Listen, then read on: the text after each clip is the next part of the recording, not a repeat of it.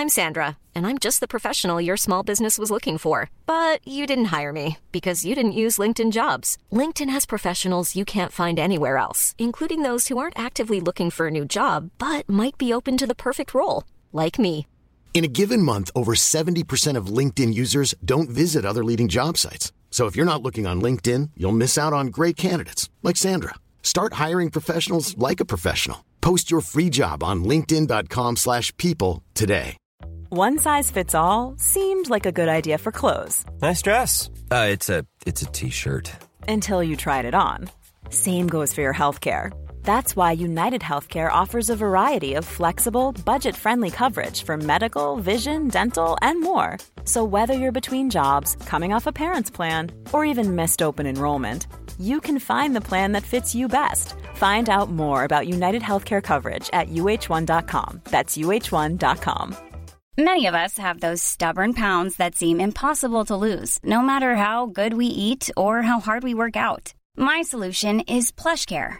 PlushCare is a leading telehealth provider with doctors who are there for you day and night to partner with you in your weight loss journey. They can prescribe FDA-approved weight loss medications like Wegovy and Zepbound for those who qualify. Plus, they accept most insurance plans. To get started, visit plushcare.com/weightloss. That's plushcare.com/weightloss.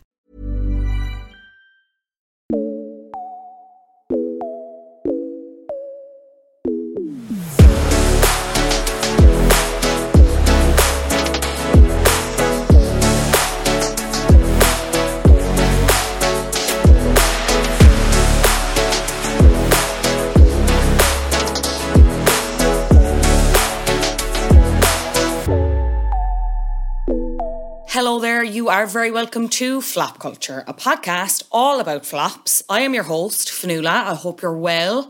I'm back from Australia and I'm back to chat all things pop culture, flop culture, everything in between.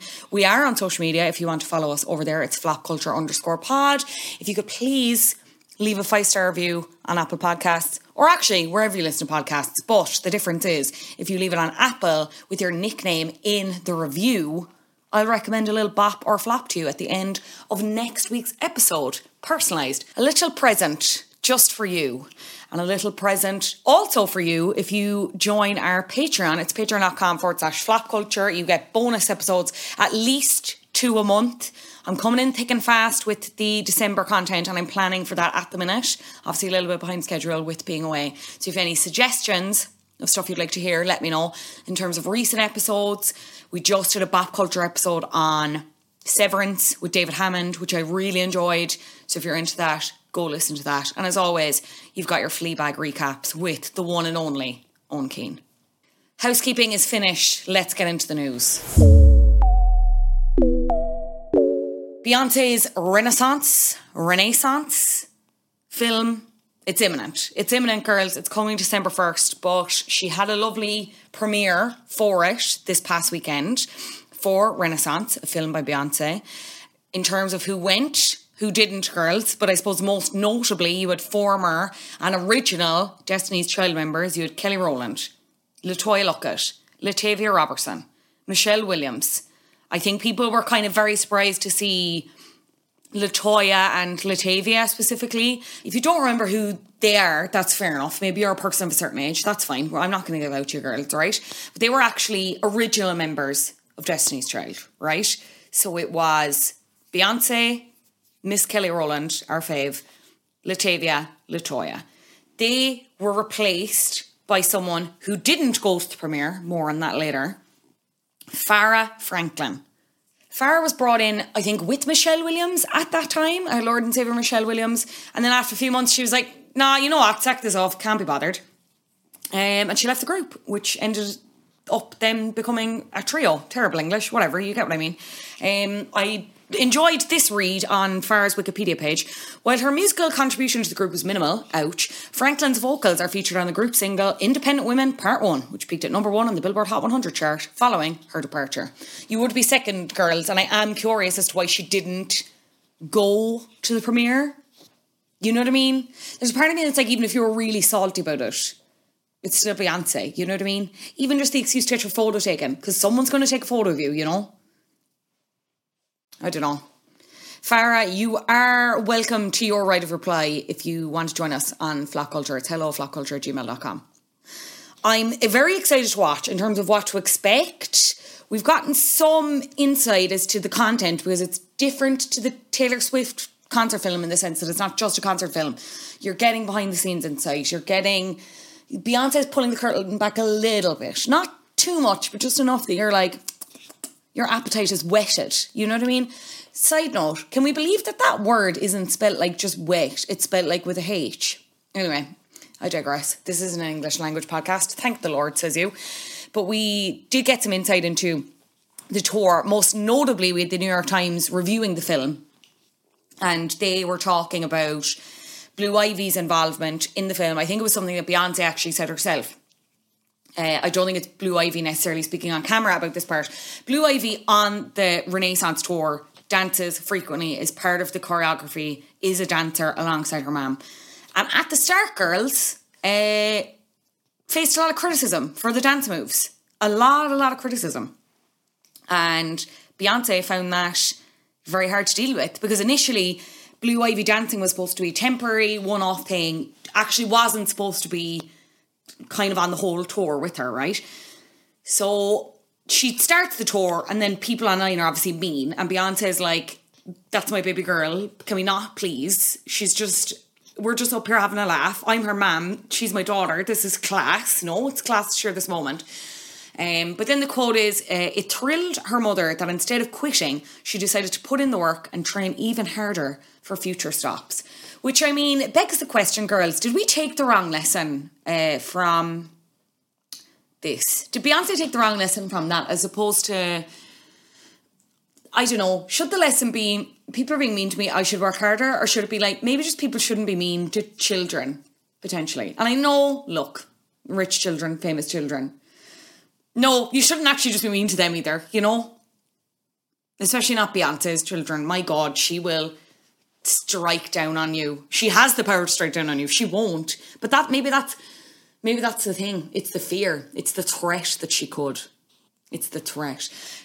When I saw a couple of people also covering this, not a couple of people, a couple of publications covering this red carpet as well, I found it very funny. There was one page, and I think on their Instagram, they had a reel, put together of everyone that attended the red carpet, and it was like Lizzo, whoever, and many more attended Beyonce's premiere for Beyonce, or Renaissance, a film by Beyonce, and all the comments were like, how dare you, and many more, Queen Kelly Rowland. And you know what, I just want to echo those sentiments. That woman was out. No one was working harder in the late noughties, early teenies in dance pop. No one was. She is our commander. From here on out, she will be our commander. So don't you dare, how dare anyone, and many more, Kelly motherfucking Rowland. That's all I'll say on that.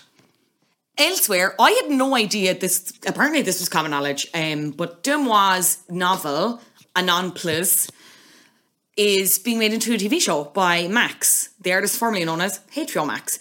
And some pretty big names attached to it. You have Diablo Cody and Ryan O'Connell are now serving as writers, Variety confirmed, or seemed to learn this week. So this project was initially announced, I think, or reported in May 2022. Again, as I said, missed all of this. 1 hour drama series. I haven't read the book, but from what I've gathered from online reviews and reading things that other people have said about the book, it's basically the plot of the entire Instagram account. She's an anonymous Instagram account talking about celebrities, and she's trying to keep that under wraps, essentially, right? But why this is a big deal, I suppose, Diablo Cody wrote Juno, critically acclaimed, won the Academy Award for Best Original Screenplay for it. Did Jennifer's Body, a former flop, Tully, young adult, worked on loads of other things, right? I'm less familiar with this Ryan O'Connell lad, but he is a comedian. And he has writing credits, excuse me, it's CR, not CQ, or CW, anyway, writing credits on Queer as Folk, the reboot, The Babysitter's Club on Netflix, and The Will and Grace revival. So, we'll see. I'm going to watch it of sheer morbid curiosity because, I don't know how you're going to make it enticing. Well, sorry, maybe I'm wrong here, maybe it'll translate better actually as a TV show as opposed to a book, but If you've read the book, I'd be really intrigued to know your thoughts about whether it was good. Maybe I'm wrong. Maybe it was a bop all along and I didn't realise. Anyway, from potential bops to absolute definitive flops. We're back, girls, and this is a good one. You've heard of difficult second albums, but what about difficult 10th albums? Bob Dylan's Self-Portrait was loathed by critics and fans at the time of its release, but has since enjoyed a retrospective reevaluation. Joining me to discuss and to continue that reevaluation is David Tapley from Tandem Felix. Enjoy. David Tapley, thank you so much for joining me for this season of Flap Culture. How are you doing? Good. Long time, first time. It's great to be here to talk about my favourite flop of all time. And flop indeed, but it is a bit of a curveball in terms of other topics we've covered this season, and it's a massive... It's the boomer representation. Yeah, perfect. And I'm so happy to provide that with you. It's a bit of a blind spot for me, even musically, this particular artist. So why don't you go ahead and tell everyone listening this flop that you've picked? What is it? I love this, by the way, Fionnuala, because the idea of your first proper concentrated exposure to Bob Dylan being this album is absolutely wild. It could actually literally be any other album and it would make sense, but this one particular album, which is his 1970 album Self-Portrait, which we will talk about today, a critical flop, a massive critical flop, but not necessarily a financial flop. I think it has sold 1 million copies, and I've actually got one of them here with me today. See, it's staring at me from the Bob Dylan's Self-Portrait, an original 1970 pressing of Self-Portrait here on Columbia Records. And yes, I like it as a cover. I think it's nice. It's kind of cool. I like, you can see, anyone listening right now, you have a couple of seconds to go into Google Images and search for this album artwork. You can see the individual brush strokes. It looks absolutely nothing like Bob Dylan, despite it being, the album title being Self-Portrait. Who does it look like, do you think? I don't know. Like, does it kind of look like Sid from Toy Story? It does actually look very like Sid from Toy Story if he put like lipstick on. Yeah, he's got beautiful, or he's eating one of those like pick a mix red lipsticks sort of thing. Also looks kind of hungover. Maybe, I don't know, Dylan wasn't drinking around this period, I don't believe. I think he was going through a sort of a family man sort of renaissance around this time, which I'll get into when we sort of talk about the biography leading up to this record. But yeah, so this being your first real deep dive into Dylan is so fun. And yeah, maybe I'll play a couple of clips that'll sort of bring us from the early 1960s all the way up to this record. So Dylan, his first album came out in 1962, self-titled record called Bob Dylan, which didn't make a huge splash around the folk scene, nowhere near as much as his following record, the freewheeling Bob Dylan, which is it was a seismic record for him. And if we could cue up clip number 1. This is the sort of early folky sound of Bob Dylan, where he would sing a lot about, you know, sort of anti-war, anti-Vietnam, social justice causes, and this is where he sort of cut his teeth, and his legions of fans in New York and around the world, but mainly sort of the New York folk scene. This is where it sort of all was birthed, this sort of really activist sort of lefty type folk movement, and this song's called A Hard Rain's Gonna Fall.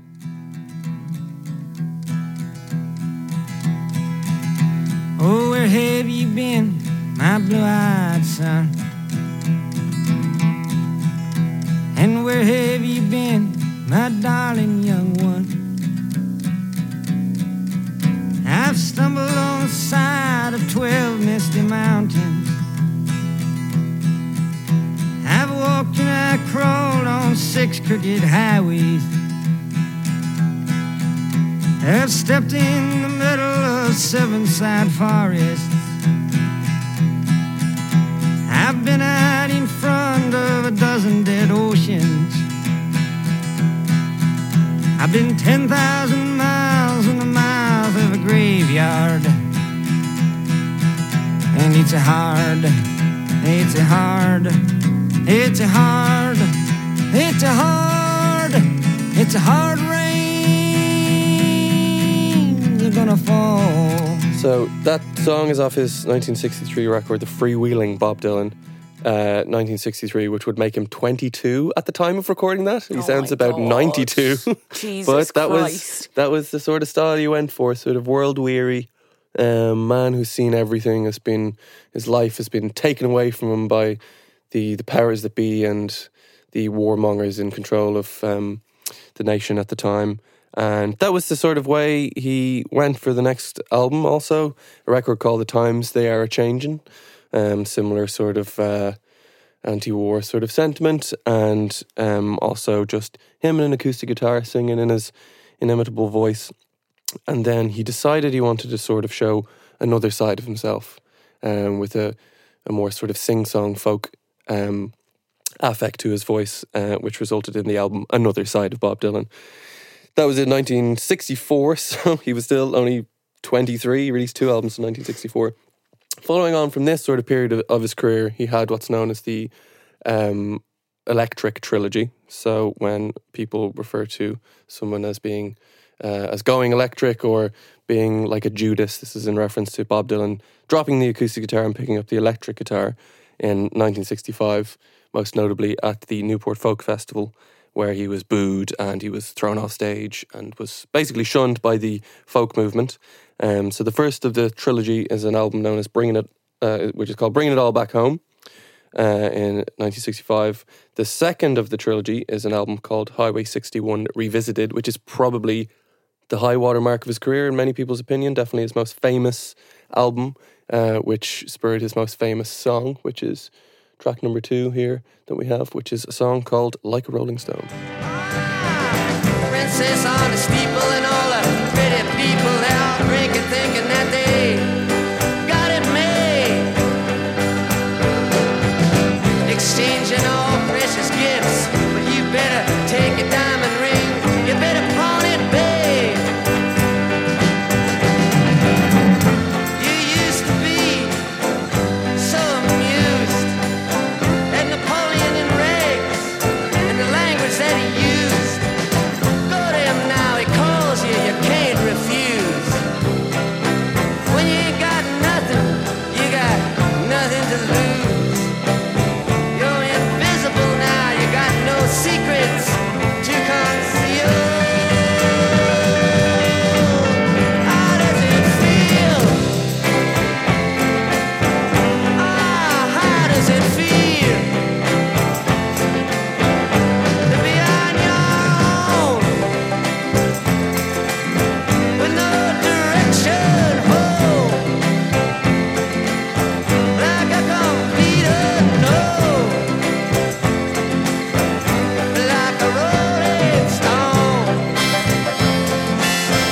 That was Like a Rolling Stone there. You may have noticed one of the lyrics in that chorus, like a complete unknown. Does that ring any bells to you at all? Perhaps the title of an upcoming James Mangold film starring Timothy Chalamet playing Bob Dylan.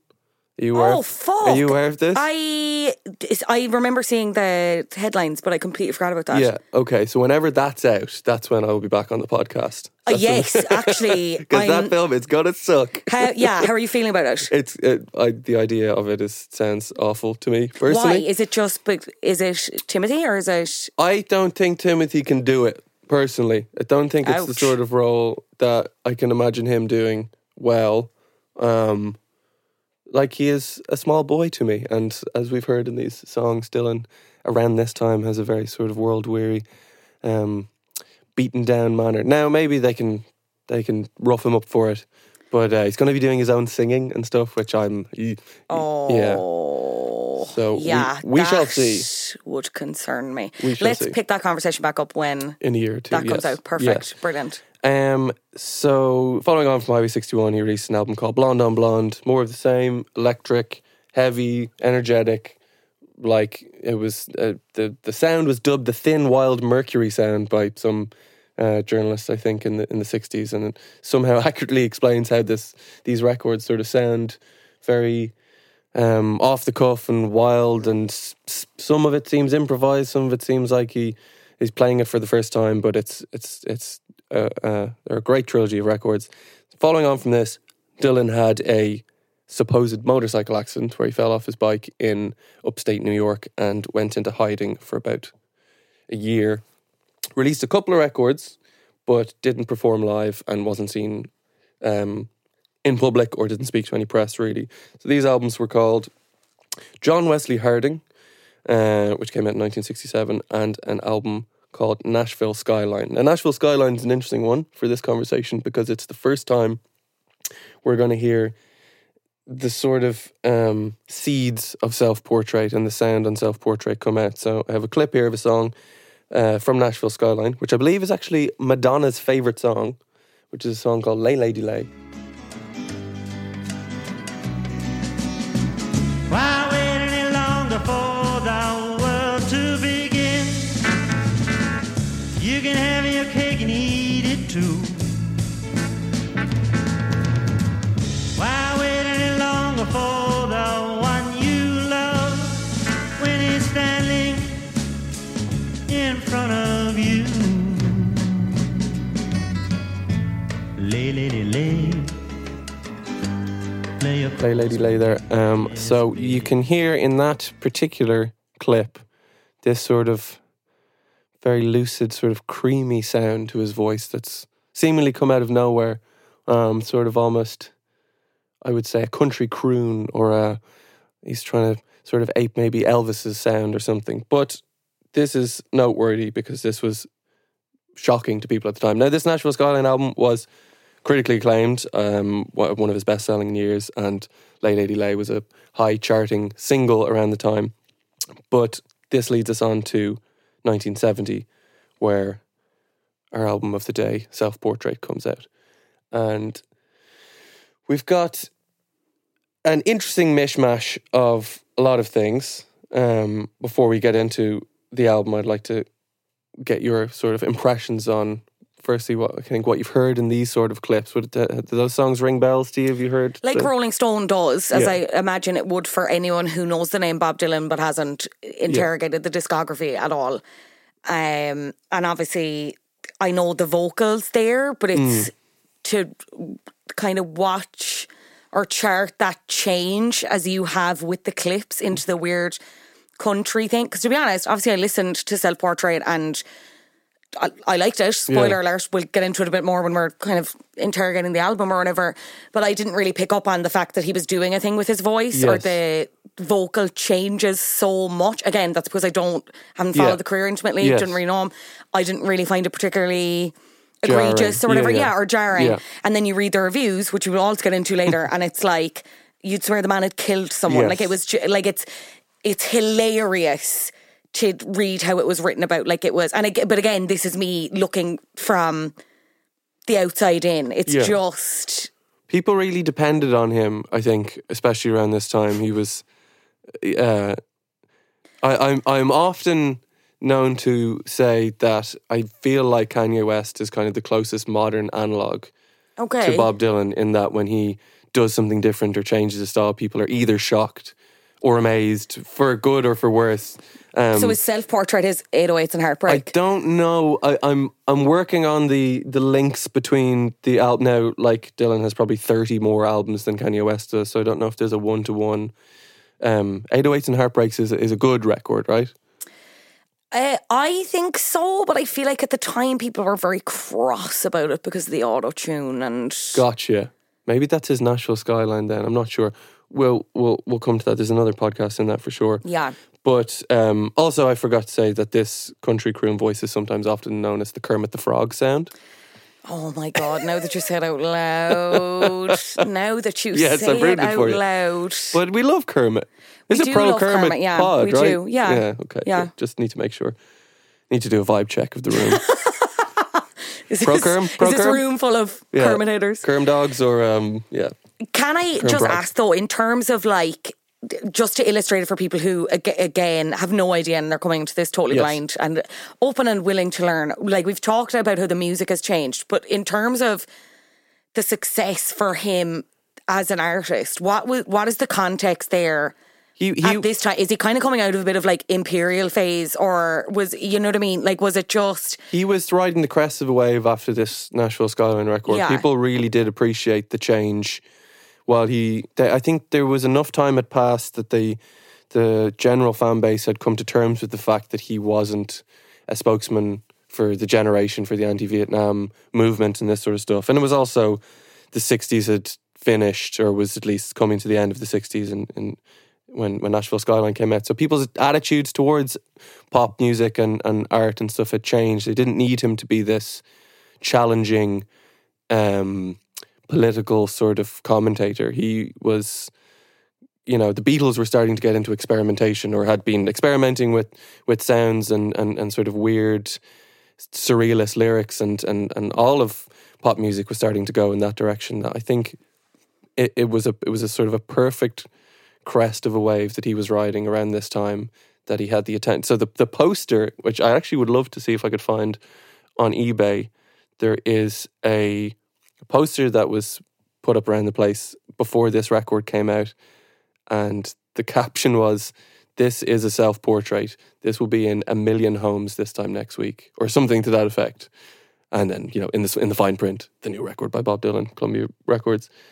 So people were hyped. I think there was anticipation for this. He had played a concert, his first concert in 3 years, just before starting to record the record, which was at the same time that Woodstock was happening. Dylan, who lived in Woodstock, left the country and went and performed in Isle of Wight, at the Isle of Wight Pop Festival, to 300,000 people.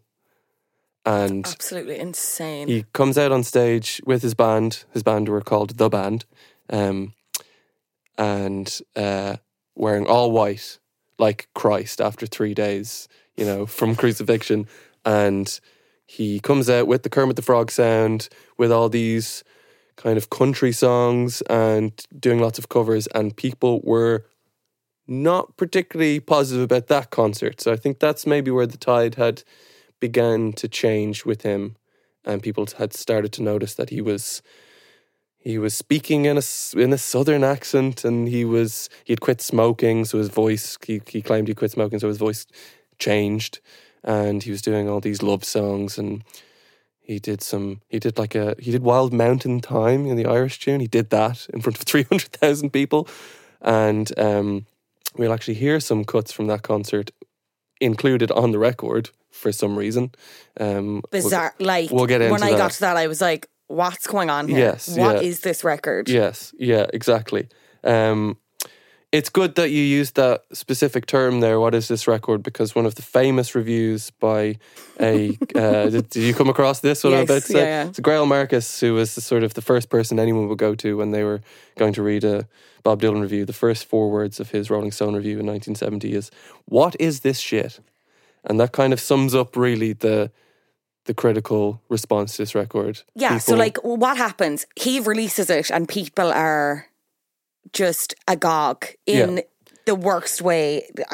There were some reviewers were complimentary about some things, like Robert Christgau wrote for somewhere, said conceptually this is a brilliant album, which is organised I think by 2 central ideas, but then goes on and says the singing is not consistently good, though it has its moments, and the production, for which I blame Bob Johnston, though Dylan has to be listed as a co-conspirator, ranges from indifferent to awful. It's possible to use strings and soprano choruses as well, but Johnston has never demonstrated the knack. Other points, it's overpriced. The cover art is lousy. And I have the Rolling Stone review as well. Like, it's... Christgau, take my wife's name out of your motherfucking mouth. This beautiful... Everyone, flip back over to your Google Images tab. This beautiful piece of artwork, are you saying this is lousy? Sid from Toy Story? 40 years? I've seen worse album covers. Yeah, me too, for sure. I think before we get into the more of the sort of critical minutiae, I would like to go through the record if people would like a sort of live reading. Absolutely, and I would also be curious, because you're clearly very into Bob Dylan and you're a big fan. Yeah. Like, when was your first encounter with the record, and I suppose how does that compare to now, even us talking about it now? I would have listened to pretty much every one of those records I mentioned leading up to 1970 and then would have skipped ahead to 1974. And I think a lot of people would do the same. Why did you do that? I don't know. Okay. It was just maybe the availability of these CDs at the time. People didn't really talk about self-portrait. Now, when I was getting into Dylan, I was, 18, and quick maths here, it was, 38 years after this record had come out. So, is that right? Yeah, maybe. This is not a maths podcast. So, I'm not doing fucking long division for you, Tapley, sorry. Well, anyway, nonetheless, it was just an album that was never really in my consciousness and only really came around to it in sort of the Spotify era, or at least the getting MP3s by whatever means necessary. And I think I had liked that Kermit the Frog sound enough that it wasn't too jarring to me, and I think I didn't know any of the critical reception of it. So I got to go in with this sort of blind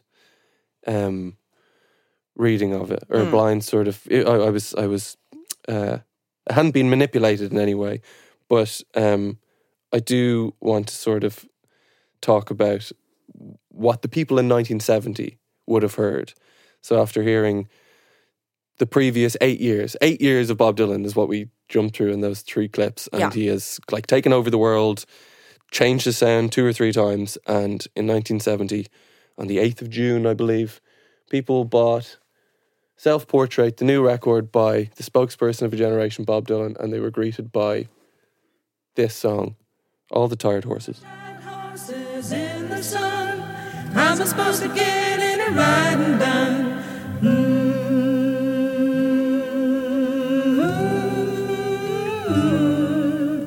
All the tired horses in the sun, how am I supposed to get in and riding down?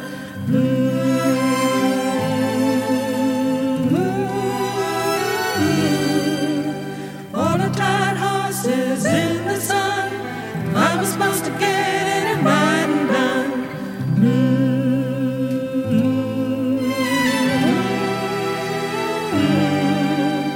All the tired horses in the sun, how am I supposed to get in and riding down? So, that's a wonderful introduction to a record that's going to go somewhere. But keeping your mind in 1970 here, this is an album where Dylan is claiming that it's a self-portrait, yet this is a traditional American song sung by 3 women with a string section and maybe some acoustic guitar there that he may or may not have played. I actually don't think he even did. That's interesting. What I want to keep casting our minds back to this, the title of this record, which seemingly was a sort of a cast-off. He painted a self-portrait for the album art. So he was like, I'll call it self-portrait because that's what it is. So the first song has almost none of him on it. Perfect. Brilliant. So we move through to the second song, which is called Alberta Number 1. I don't have a clip of this, but because if I had clips of every single song, we'd be here for hours. But go ahead and listen to it in your own time. So we hear Dylan for the first time on this record singing in his old voice, though. We've gone pre-Kermit here. And he's also singing a traditional song again. And again, what is this? Is this part of his self-identity now that he is, regressing from his original content or whatever you want to call it, and allowing the Great American Songbook to speak for him? Who knows? We move on. I Forgot More Than You'll Ever Know, track 3. Okay, so this is a cover song, modern song from relatively modern 1953, and he's now singing in the Kermit voice. So we're going back and forth here between old Dylan, new Dylan, but still all of this is cover material, traditional material. Track 4, Days of 49. He's got back to the old voice again, and it's another traditional song. It is a banger, yeah. Banger. Days of 49, in the days of old. Early Morning Rain, track 5, another cover from 1966, so that was only 3 years beforehand. I tried to find a good analogy of it, so that would be like if I released an album now and did a cover of Blinding Lights by The Weeknd. Do it. In Kermit, in the Kermit the Frog in voice? The style of Kermit the Frog. Yeah, okay. Might have to send you a clip later on there to drop in. Yes, we'll see if that happens. Okay, track 6, In Search of Little Sadie. So this is where things get weird. I do have to point out that at nowhere in any promotional material was this pegged as a covers album, but we have absolutely no original material at this point, and Dylan jumping between voices, jumping between styles. So this is track 6, another cover song about a man who shoots his wife and goes to prison. Keep in mind, this album's called Self-Portrait. In the song, he also claims to only get 41 days in prison. What the fuck? The justice system for you, am I right? Yes, yeah. And somehow, not only has he not written this song, he somehow is able to manage making it sound like he is making it up as he goes along. So here's the clip. Standing on the corner, I was just ringing my bell. Up stepped the sheriff from Thomasville. He says, young man, is your name Brown? Remember, you blow little Sadie down.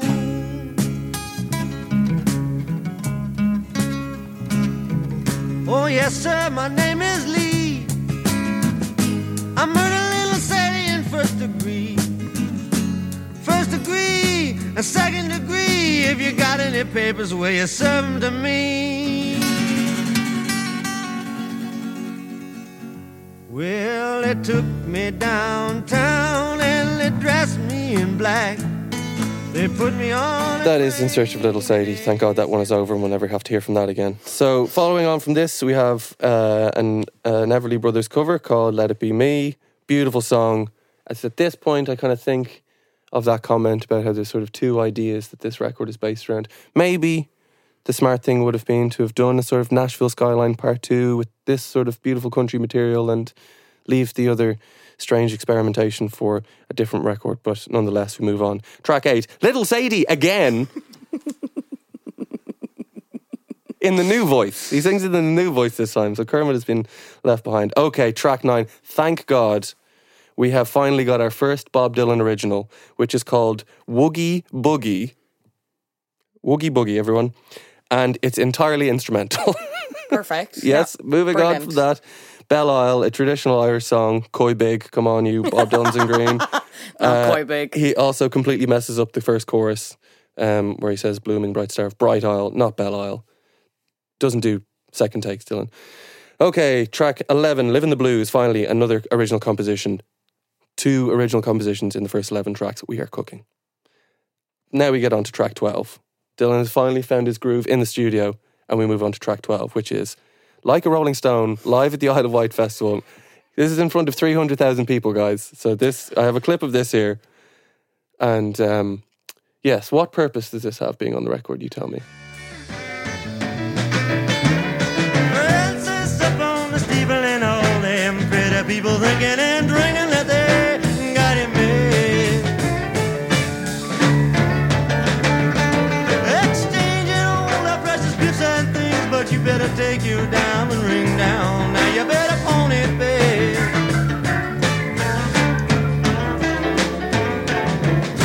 You used to be so amused at Napoleon in rags and the language that he used. Yes. Jesus Christ, he sounds insane. Yeah, spokesperson of a generation there. playing his- When you told me, you were like, I'm going to do this record, and I was like, okay, grand. And then when I went to listen to it, I thought you'd sent me the wrong thing or something. Yeah. I was like, why is this here? Mm-hmm. Yeah. I'm dumbfounded. It's like a shoddily put together bootleg or Yeah. something with like, I've got 52 minutes on this CD to burn, so I may as well, here's a live like version a of Rolling mix, Stone. a literal mix CD. Yes, yeah. Yes. Strange. Dylan, the original Rob Gordon from High Fidelity here. Hiring for your small business? If you're not looking for professionals on LinkedIn, you're looking in the wrong place. That's like looking for your car keys in a fish tank. LinkedIn helps you hire professionals you can't find anywhere else, even those who aren't actively searching for a new job but might be open to the perfect role. In a given month, over 70% of LinkedIn users don't even visit other leading job sites. So start looking in the right place. With LinkedIn, you can hire professionals like a professional. Post your free job on linkedin.com/people today. So we move on from that with a actual great palate cleanser song called Copper Kettle. Song about making whiskey. And yes, nicely washes the taste of that Like a Rolling Stone version out of our mouths. Then we move on to a song called Gotta Travel On. Cover, does it in the new voice. Then we move on to one of the weirder 2-song runs, I think, in any album I've ever heard in my life. Track 15, Dylan Man City fan confirmed, Blue Moon. Blue moon, you saw me standing alone, without a dream in my heart, without a love of my own.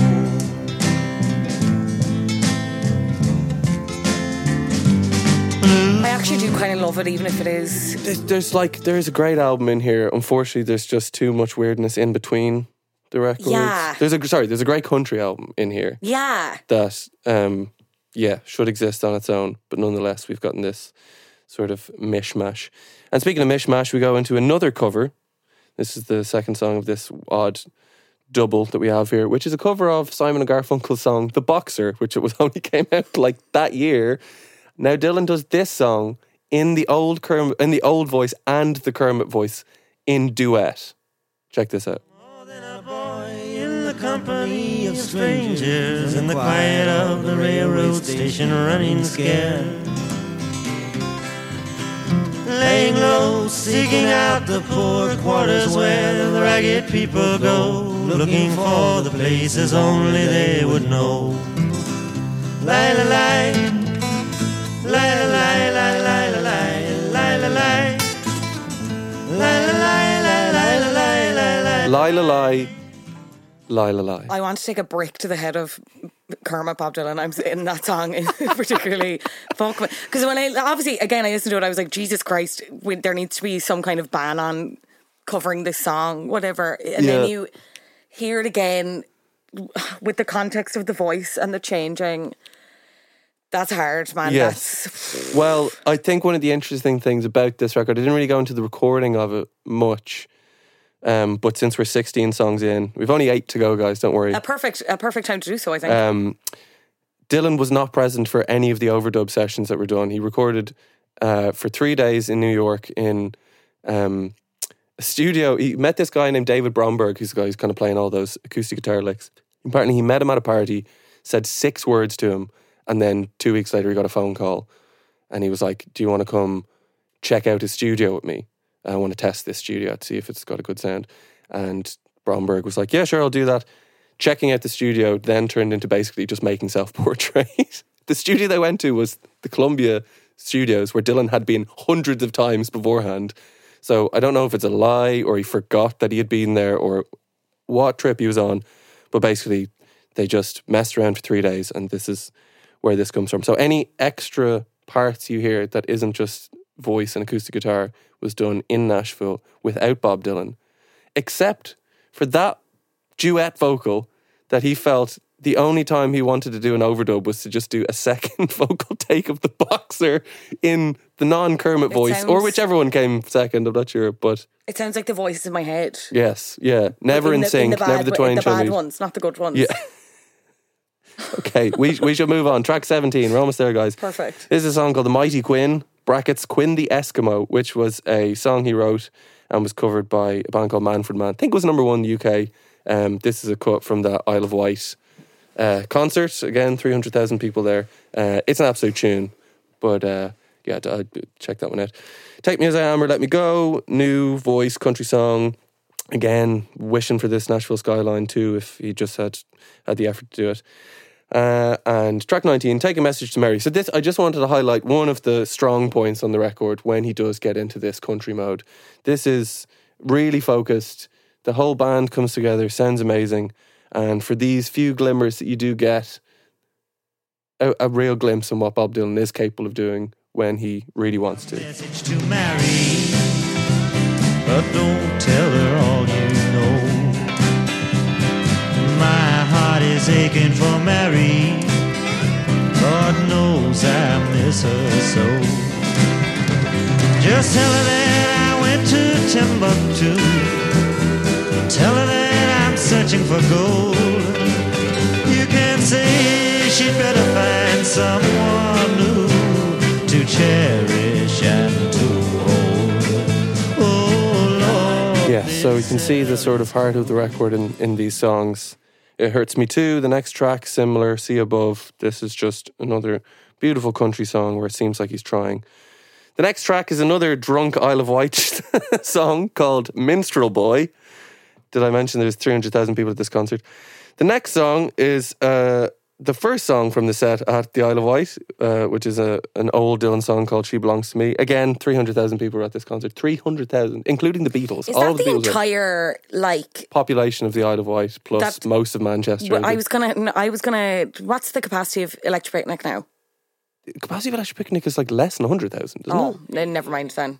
So it's 4 times That's the size. insane. Massive, yeah. That's insane. Ridiculous. I think, like, for a long time, that was the largest attended concert for like 10 years. And then I think there was another big folk festival out some... I don't know why folk music seems to bring people in the droves. Anyway, was no Burning Man. We should move on from that. So, track 23, the penultimate song. This is the song as the credits roll down of the record. The third original composition from Bob Dylan on this record, which is called Wigwam. So let's see what Bob Dylan has to say in this song, Wigwam.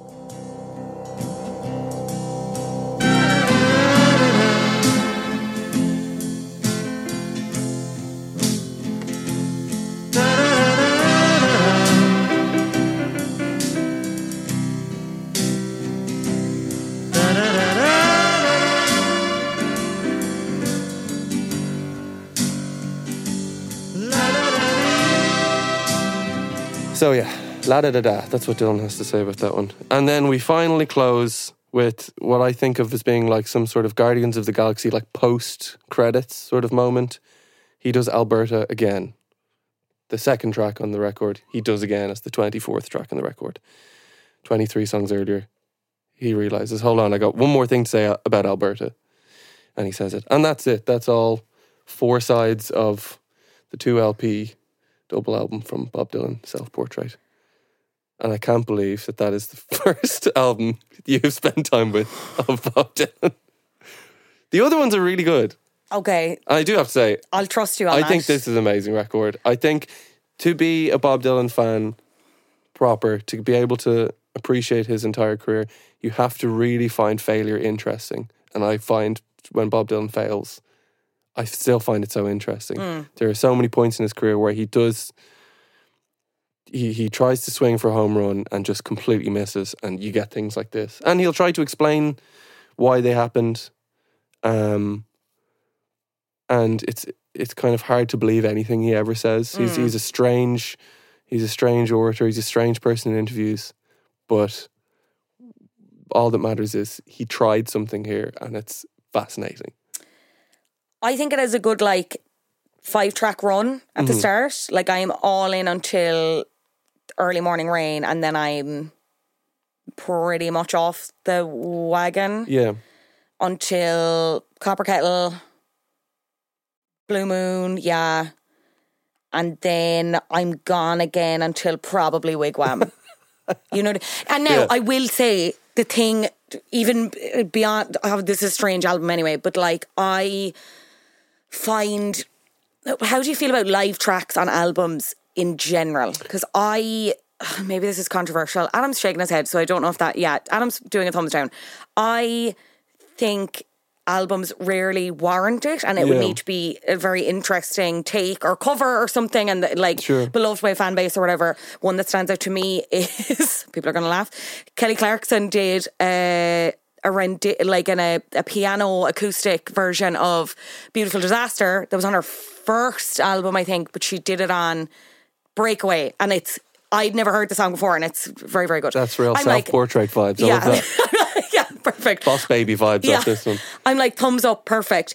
The minute I see live somewhere else, and especially of this era, because it's obviously harder to let isolate the vocals and shit like that. You're hearing all the other I'm just no, I wasn't there. I hope everyone had a great time or whatever. Like, I wasn't there. You're never going to capture it the same way. Yeah. No. What do you think in general I think about live tracks on there's records? few people who can do it well. Neil Young is a person who will do like an entire album of new material live and will just like suck at the sound of the crowd. So you can't. It sounds like it's recorded in the studio. You don't hear the claps at the end, except for once or twice when it's kind of impossible to avoid it. But I kind of don't even think you can scrutinise this record in the same way that you would scrutinise other ones, because it is... I have a great quote here from Dylan about this wanting to get away from the, I was about to say chairman of the board, what you call it, the spokesperson of a generation sort of sound. Well, yeah, I was going to ask you that, because he's kind of doubled down about this record constantly and said he kind of did it as a joke and was kind of... Because as we've already illustrated at this point, he's like... one of his peaks, you know what I mean? Yeah. Like the most potentially famous he'll ever be, like height of success, whatever. Yes. And he did this. I'm paraphrasing here, but like essentially to be less famous, and so that people would fuck off and get away from his house. Absolutely. Do you believe that that's true? I have no idea. Okay. He's kind of backed away from that then. So this is, I think, the interview you're referring to with Kurt Loder in Rolling Stone, where he says, he was asked about why did he make it a double album, and he says, well, it wouldn't have held up as a single album. Then it would have been really bad. You know, I mean, if you're going to put a lot of crap on it, you might as well load it up like it's loaded nachos or something like that. So see, I hear a quote like that and I'm like, this is tongue in cheek. Like, he was having fun. He just put this out, and I think it actually is a great self-portrait of what Dylan is, which is and we're all a product of the things we hear and consume, be it food or like art or whatever. Like, he is saying that the person he is has been influenced by people like Simon and Garfunkel or the Everly Brothers or Elvis or these traditional Alan Lomax songs or whatever. He's not going and saying like, this is my self-portrait, and releasing an extremely personal tell-all sort of revealing record, because that is maybe a snapshot of him in a place and time. And there are records like that. There are very, very honest, scathingly so honest Dylan records from the kind of following years from this. But this one, I think there's something kind of humbling in saying that the self-portrait that he is the stuff that he is inspired by.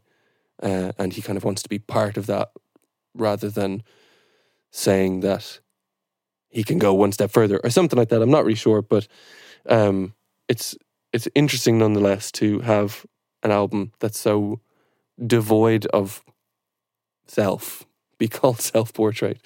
And Bob Dylan is nothing if not interesting. It's the point that I kind of lean on when it comes to these sort of moments. There's plenty of... He has a weird 80s period. He's got some mental stuff he's doing at the moment, like with the single off his album that was only released a couple of years ago.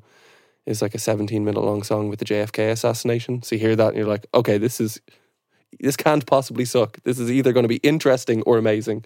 Unfortunately, it's actually very good. But yeah, I guess maybe people weren't ready for that at the time. He was too important to be allowed to do this sort of stuff, I think, in the way that, I don't know, again, I kind of come back to my Kanye West thing and think that I think people don't like when he doesn't take it all very seriously, and I think maybe undermine the like Christian music that he releases because they just want him to sing songs about his personal life and talk about Kim and all this sort of stuff. But everyone's allowed to do whatever they want when it comes to making music, and the more interesting the better. He could just have done the same folky bullshit, anti-war, anti-Vietnam stuff his entire life, and that would have gotten old really quickly. Because people's opinions change on these things, and through the 80s no one cared about war. They just cared about money, and that was the height of yuppieism and all this sort of stuff. And Dylan goes off on a very anti that sort of... He has his own religious period where he converts to Catholicism and starts preaching to people on the stage, or not Catholicism, Christianity, and starts preaching to people from the crowd and all this sort of stuff. Again, another period that people are afraid to touch with a barge pole. But it's just so fascinating. The more we talk about it, it is just so fascinating, because again, I think Well, actually, I'm just going to speak for myself as someone who, again, doesn't really know Bob Dylan, hasn't really listened, has this idea of him being like this, because he generally is like this revered artist. Yeah. And my opinion of him would be that he takes his craft extremely seriously. Yeah. Is that true? And I suppose, again, so then to see and hear a record like this kind of hodgepodge, like trying new things and experimenting, which is really cool, but then a lot of it is an original material. Some of it is live. For some reason, there's no real cohesion. Yes. I can understand why fans and probably even non-fans alike look from the outside looking in, looking at someone like Bob as an capital A artist, someone who takes their craft seriously and puts out works that are generally beloved and like building on new ideas and trying new things. I can understand the reaction being like, oh, totally. What am I trying to say here? You know what I mean? Like, the people are thinking like, why are you doing something like this and kind of maybe insulting us as an audience and making art that's like this that I the listener don't consider art because it's weird and different and you're experimenting and you're trying and maybe we're listening to like a first draft of something as opposed to a finished thing. Yes. But like, is that not the antithesis of what art is? Well, I will. Do you get what I'm saying? I do indeed. I will. You've touched on something there that I think is elaborated on in that famous Grail Marcus "What Is This Shit" review. He says, "Imagine a kid in his teens responding to self-portrait. His older brothers and sisters have been living by Dylan for years. They come home with the album and he simply cannot figure out what it's all about. To him, self-portrait sounds like the stuff his parents listen to, more so than what he wants to hear. In fact, his parents have gone out and just bought self-portrait and given it to him for his birthday. He considers giving it back for Father's Day." So I think that's another aspect of it, was that rock and roll was like less than 10 years old at this point, and the division between what teenagers listen to and what their parents listen to was never further apart than it was in the mid to late 1960s. And for Dylan to do a record that is actually very at home on like adult radio, and it's not like, this is, my parents won't understand this, this is really, left wing, anti-Vietnam War, anti, white picket fence, this is music for the streets, and the important stuff is being said in this. He's not saying anything important in this record, and is he saying anything? That's exactly why he has to do this, I think. This is like a cleansing ritual or something. Like I say, I don't believe anything he says. I also don't even really believe that any of the stuff in his early career when he was being vocal about war, I don't know if he believed that himself. I think he was just shrewd and was able to say, like, okay, there's a big scene of folky people here. All the artists who are getting signed are folk artists and are writing radical leftist material or whatever. He's like, I'm just going to do that, but I'm going to do it better and just say yes to everything. And he just, in like 2 years, became one of the biggest artists on the planet. And I think he couldn't handle it after a while, because the people who legitimately do that because it's who they are, I think, will remain true to that. I think he might have just been chasing some sort of trend. It's not music that I actually come back to often, the very, very early stuff, because it's all very serious. And yeah, maybe I'm not into that stuff so much because of that. But I come back to this record all the time because it's so weird and fun and interesting. And I can't say there's a huge amount of times that I play it from start to finish. I certainly have alternative playlists of just the country material and the Kermit sounding material just on its own for a nice sort of yeehaw jaunt, but it's anything but cohesive. And I think that's just all of those things people just weren't ready for at the time. Now, I don't know how much people have looked back on and changed their opinion. I know Grail Marcus himself has reappraised it. He wrote the liner notes for listeners can't see this, but I also have the 2013 reissue of this record called Another Self-Portrait, which contains, as I was mentioning to the guys here off mic, Dylan did another self-portrait of himself, but instead of looking like Sid from Toy Story, he actually looks like Mick McCarthy. He looks like Mick McCarthy, but if he was also Sunburned. the angry emotion in Inside Out, he's bright fucking red, like, for some reason. Who's your man in Star Wars, the first one? Darth Maul, yeah. Mick McCarthy, Darth Maul have sex, that's what comes out. So, Grail Marcus, I think, has done a reappraisal of the record, and he certainly knows what this shit is now. He's not wondering what is this shit anymore. And maybe it's just because he realises that there's space in the world for a record that doesn't say anything, that is just... Or maybe the thing that it is saying is more interesting because it's actually Dylan saying, this is who I am, just a composite of this music that I love. All these things. Yeah.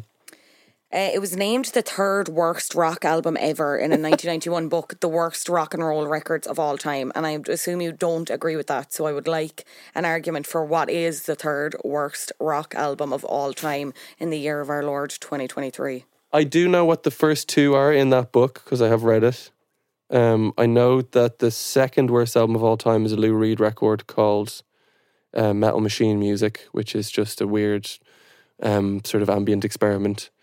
Which again, I don't know how you can say that that's objectively bad because it achieves everything that it's trying to do. I think this is what's successful with Self-Portrait. I think whatever Dylan was trying to achieve, I think he achieved it pretty well. There's no way an album that looks like this could be any different or better. But the worst album of all time in that list is an Elvis record called something like Have Fun with Elvis on Stage, and it's entirely just stage banter. Having fun with Elvis on stage is correct. But I just meant even in your opinion. I don't know. I have certain bands that I think are overrated. I wouldn't be much of a Rolling Stones guy. I wouldn't be much of... I actually don't really like Simon & Garfunkel, but I can't say that any of these records are objectively the worst because they all achieve what they are trying to do. Just the thing isn't for me. I don't know. It would have to be something that's fake and manufactured or is really pretentious or something like that. I don't know. All rock records are good, except for This has been a journey. I feel like I'm going to revisit this record more than I thought. That's so funny. When I initially... That is so funny that's your first thought and not, I really need to go and investigate the rest of this discography. Well, I do. I'm going to do that as well, but I just feel like even this listen on Adam's Nice speakers in a room full of other people, there's more to it than I thought. You know what I mean? I will say one thing about this record, and there are a few Dylan records in his catalogue. This is an album that if you have people over for dinner and you want to put on some music and put it at 3, as in 3 volume out of 10, it will just never really rise above 3, and no one will ever turn around and be like, what the fuck is this? You only really... I don't know, the boxer cover. It moves along at such a nice slow clip and never really jumps out all that much. There's so much space in the world for albums like that you just stick on and go about your day, have your dinner or whatever. Now, there are other albums that I would not recommend to do that, and they're actually records that are probably better than this one, but that demand your attention, and you have to pay attention to the lyrics and the complexities and stuff. But there's space in the world for a lovely backdrop of a record while people are sitting around eating a Sunday roast and having a glass of red wine or what have you. But yes, I can't wait for you to get even more self-portrait pills than you already are. Do you have a score for this? I think Grail Marcus in his original Rolling Stone article gave it 1 out of 5. I would find this very hard to score because I really do have a lot of time for that first side. Yeah. But I don't think there's any point, in my brain, I just don't include the live tracks on this. Okay. Maybe 5 out of 10. Yeah. That's fair. But again, with subject to further interrogation, you know? Mm-hmm. It's a hard one to find any real extracurricular information about. There's not any great sort of documentaries about it, or there's not Dylan wasn't doing a whole lot of press around this time. It was only in the 80s when he actually really started to talk about it. And kind of don't really care what he has to say about it 15 years afterwards. I want to know more about him sort of in support of it and trying to justify putting out a record this strange or whatever, which is a massive flop critically, but somehow still sold 1 million records. And I guess that's just the artist's name more than anything shifting those units. I don't know if he would ever really reach those heights again in terms of financial success. And maybe this album was the one that sort of killed him, or maybe like that, teenagers grew up and they didn't want to listen to music that their parents were starting to like, and the 70s came along and people were getting into Sabbath and Zeppelin and harder rocking stuff. There wasn't really space for, a 30-year-old codger like Bob Dylan was when he was putting out this stuff. Or, well, he was actually still in his 20s when this album came out, which is, again, mental. But, self-portrait. 10 out of 10. Ultimately then, what both your elevator pitch for why it flopped, and why you think people should ignore the fact that it flopped and embrace it wholeheartedly, as you have and I have, kind of. I'm probably just going to repeat myself, but I think it flopped because it was not the album people expected and quote unquote needed from the spokesperson of the 60s generation. My elevator pitch for why you should ignore that flop is because people were wrong about loads of things back then. But they thought smoking was healthy. They thought, whatever, you could eat as much fondue you wanted and your teeth wouldn't fall out. I think hindsight has probably been kind to this album. And if you have any interest in getting into Bob Dylan outside of the big, famous kind of behemoth records, you have to be prepared to listen to some really strange failures and appreciate those failures for what they are, which is attempts at doing something interesting. And more people should not be afraid of failure and do weird stuff and not be afraid of what Grail Marcus says about you, because in 50 years' time he'll just change his mind and say it was actually pretty good all along. And that's my pitch. That's the entire conceit of this podcast, really, isn't it? Yes. Perfect. Brilliant. It has been such a pleasure to have you on, and I cannot wait to talk about Timothy's Go as Bob. Where can people listen to Tandem Felix? See them live? Yes. Potentially. You can listen to us on, I'm going to do a smart thing here and direct people towards our Bandcamp, where you can also buy our record, which is called There's a New Sheriff in Town, coming out on the 20th of October. It'll probably be already out by this point. Yes. So go and do that, please. My children need wine. And on the 23rd of November, for the Dublin listeners, we'll be playing in Whelan's and be playing material from the new record and material from the old record. There'll be some live cuts. There'll be a cover of Blue Moon. There'll be Kermit. There'll be Dylan. There'll be a Wigwam. You better do Wigwam or I'm not coming. We should walk out on stage to Wigwam, actually. That'd be kind of cool. Yeah, TBD. TBD. David Tapley, just what a pleasure to have you on Flop Culture. Thank you. Thank you for having me. So much. Yes. Thank you so much. Tandem Felix's new album, There's a New Sheriff in Town, is available now wherever you get music. It's brilliant. Go listen to it, support independent artists, please, for the love of God. Finally, top of the flops. You're a flop. Spoiled for choice this week, to be honest, but I am gonna have to go with Tommy Fury spotted partying in Dubai with Chris Brown. Cursed sentence. That's a cursed version of someone needs to create. Actually, nobody steal this idea because I'm going to do it. Someone needs to come up with a new. What is the board game where people get murdered? Is it Cluedo? Someone needs to come up with a new version of Cluedo, but it's like celebrities and they're doing. Their motives are that they're doing awful things. And Tommy Fury's in this case would be Tommy Fury partying in Dubai with Chris Brown. And then I don't know how the murderers are placed in this game, right? This is a work in progress. I take back what I said about people stealing the idea. If anyone wants to come on board as a collaborator and help me iron out the kinks, I would appreciate that. But anyway, yeah. Girls, not good. Why are we in any way associating ourselves in 2023 with Chris Brown. Tell me that and tell me no more. Beyond even all the kind of obvious reasons why you wouldn't, that I shouldn't have to get into here, maybe the instances of violence, repeated violence against women. Like, what kind of clout is Chris Brown holding in 2023 that you're like, this is a good look for me, this is a cool person I want to be with? Tommy, come on now. And Molly at home, and she making the house nice, you know? She has that house. There is a... What animal do you get the shearling fabric from? Or do you get it from any animal? Maybe you don't. You know, shearling. She has that house immaculate anyway, is the point I'm trying to make. And it's the fluffiest, whitest, covered in snowflake thing I'd imagine you've ever seen. Go home to Molly and Bambi, Tommy, and stay away from Chris Brown, for the love of God. Two losers. We're back next week.